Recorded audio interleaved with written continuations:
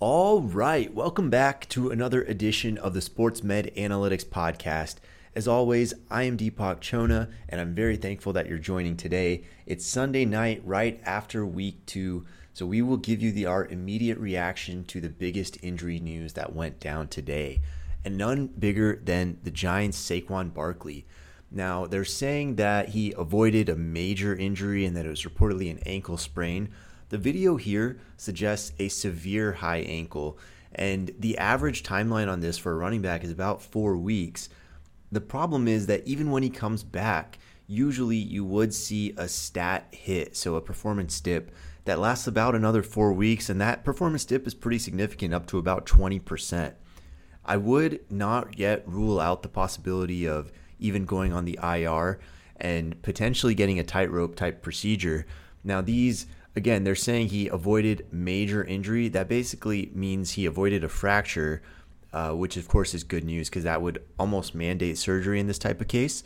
But we will remain to be seen how he recovers. I really don't think he's going to be playing week 3, especially because they are going to be active on Thursday. And then we have Joe Burrow. Now, this is a little bit more of a risk tolerance judgment type call than your typical medical situation. Joe Burrow had a calf strain early in camp. He had about 6 weeks for it to recover, and then he was fine for about 2.5 weeks, 3 weeks once he returned, and then today he reportedly re-aggravated it a bit, and we saw him limping off a little bit, but he was really protecting the calf, and the reason is that the risk of further injuring this is about 20% if he were to play week 3. Now, if he were to play, we would expect a relatively low performance hit here, but if he rests 2 to 3 weeks, that lowers that risk to about 10 to 15%.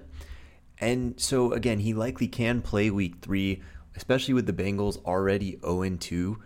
You really have to wonder if he's going to just push through and risk it all. But the reality is this is likely to linger and has a reasonable chance of being aggravated to a point where it worsens, and then he's probably out for an extended period up to about 4 to 6 weeks.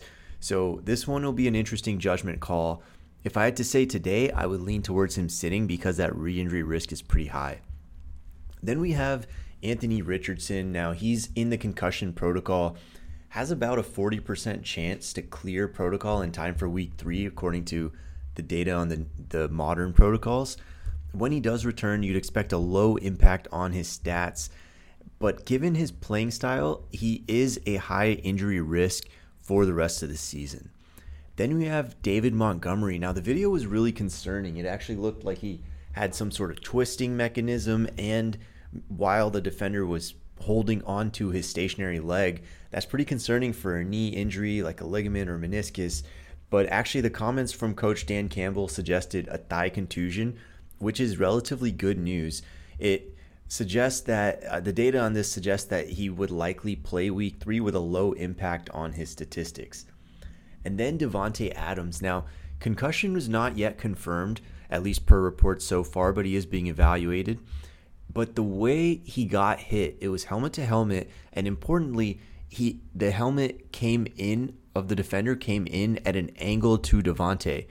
And that causes a rotational force that's pretty massive. And as a result, that rotational force is a high-risk impact for a concussion.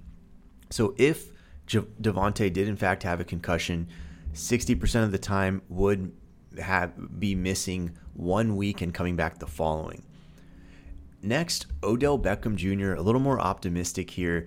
His comments plus John Harbaugh's comments suggest a mild ankle sprain, likely a low ankle, and also suggest a negative x-ray. So most often in this case, you would have him return week 3 without a performance hit. And then Amon-Ra St. Brown. Now, reportedly he was just dealing with cramps, but he had multiple evaluations on the sideline. If cramps is indeed the whole case, that is really the best case scenario, and you wouldn't expect any further impact by week 3. And then Garrett Wilson, he left a little early, but the game was already in hand for the Cowboys. And per Coach Saleh, there was no real concern, just had the wind knocked out of him. No change in his week 3 status. And then Terry McLaurin. Now, looking like he's progressing in his turf toe recovery. And you see, especially when he launched himself up above two defenders to get that ball in the end zone, you can see his explosiveness improving. And the data indicates that that should be the case. It suggests 100% explosiveness by week 3 to 4. And then Christian Watson, now obviously out week 2, his practice progression and the data, historical data on that, suggests he has about a 60% chance of a week 3 return. Stay tuned though, because that'll be more accurate as the week progresses. Then we have Jakobi Meyers. Now he was out week 2 with a concussion. In most cases, about 3/4 of the time, he would return week 3. Then Chase Edmonds. Now, the Buccaneers have a 3-way running back platoon, but this sounds like it might get cut down to just 2 for a while. The timeline of him being ruled out relatively quickly suggests a serious injury. We don't really have a lot of info on it, but the average on a knee is 2 to 4 weeks in this situation, so we'll see where we go from there when we get more info. And then Darnell Mooney. Now, he got a questionable tag, but he was jogging on the sideline. That combination together suggests a low ankle sprain, and in most common situation would be him returning week 3 without a noticeable dip in his performance.